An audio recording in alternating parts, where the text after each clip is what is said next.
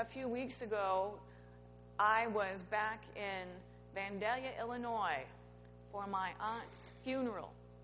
And my family there has a cabin in a woods, and in the woods by the cabin there's an orchard that my grandfather planted many years ago. Now, he was an amateur horticulturalist and an attorney by trade, but he liked to grow all kinds of flowers and fruit and nuts, and so there's still roses and some iris and walnut tree that we would break open the walnuts and hull the nuts out as children so my grandmother could bake them into chocolate chip cookies. And if you found a hull in the cookies, you won a prize. As we walked back there through the orchard, we came across some old grapevines that hadn't been tended for years. And it was all a combination and mass of vines and branches, of leaves, all tangled together. There were wooden posts and wires that had once been there to support this neat grapevine. And now the grapevines held up the wooden posts and the wires themselves.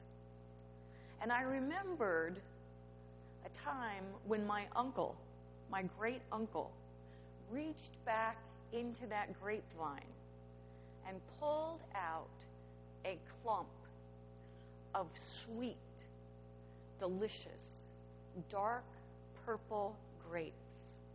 And oh, we did enjoy them. I've been thinking this week about a couple of funerals. And the funerals that that stand out are the funerals of Freddie Gray and Brian Moore. And we all know that Freddie Gray was the young man, 25 years old, African American, who died while in police custody in Baltimore. And yesterday, there was a funeral for a 25-year-old man, a police officer, Brian Moore, white, who was killed by an African-American gunman. This morning already there were 2 police officers killed in Mississippi.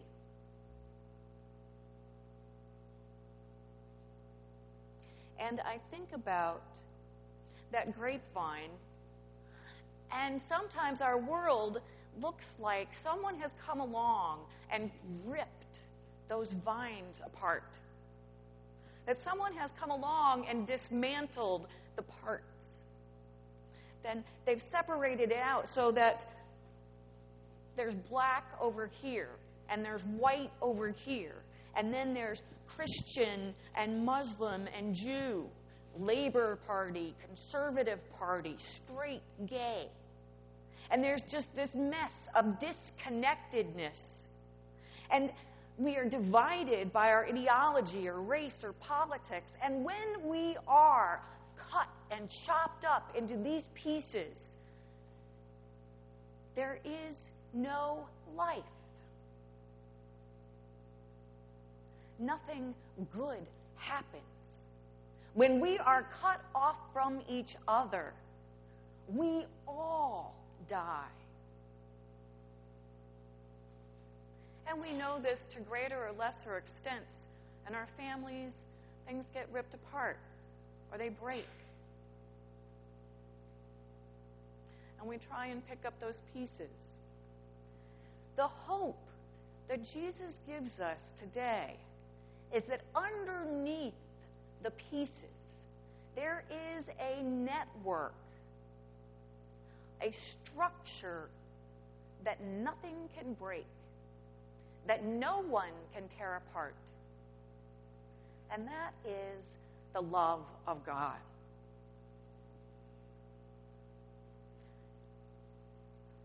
This text could sound sentimental, full of those cliches. Love one another as I have loved you. Until we know that the context for this scripture is Jesus last conversation with his friends. This is in the Gospel of John, Jesus' long farewell discourse. And just as Jesus is about to be torn apart, broken apart from him and the disciples, Judas betrays the rest of the group and Jesus dies. Jesus says to them, I am the vine, you are the branches. I am in God, and God is in me. And I am in you. Remain in my love. Remain in me. Not try to connect up with me again. Continue the relationship that we have through love. Jesus gives us an image of God as sacred presence that flows through us and in us and all around us, that connects us and makes us one, so that we bear good fruit and there is joy. This is different from the image of God we often hear, the super-ego God who stands over us and makes sure that we are loving each other. And we try to do that so we don't get in trouble with God and God doesn't get angry with us and cut us off. Jesus gives us the different image that God is part of us and we are part of God. And nothing can take that away. Jesus invites us to recognize the divine presence in the connections all around us and to be embraced by that sacred presence as surely as the vines and the branches wrap around each other so that we cannot pull them apart.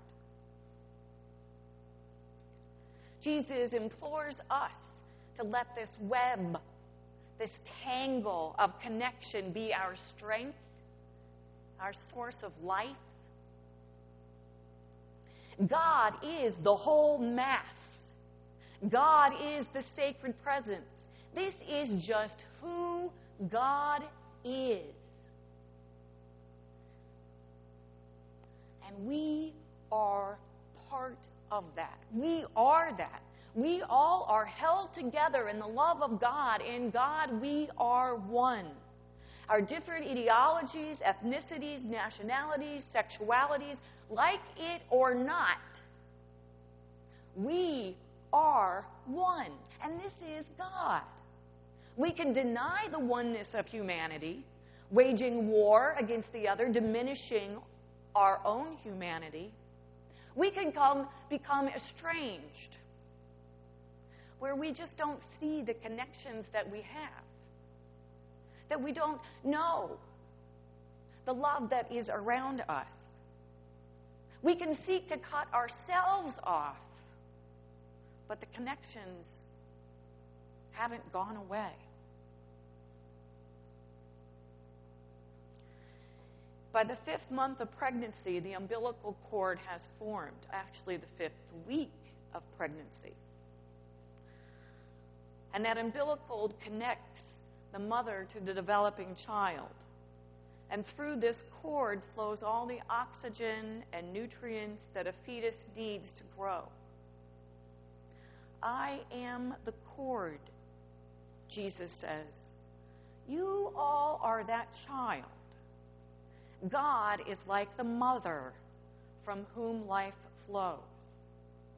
Now, Jesus' disciples up until this point have been in the womb.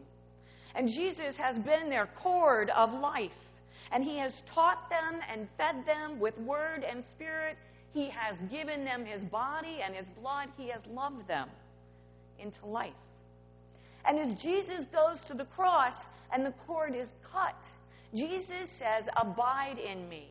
Remain connected through prayer and song. Let my word nourish you. My body feed you through community as you pray for each other and feed one another and care for the poor. Come together to sing and rebuild homes come together and be that connection to the young men in prison. As Tara just told us, we are a connection that is life-giving and transforming. It is the nature of God's love to seek us out and embrace us, to make those connections come to life, to light them up. In about 10 minutes, I'm going to 10 minutes after this service ends, I'm going to go meet a group of people who have been drawn in our community of faith. And they will be welcomed as members at our 11:15 service. They have been embraced by you.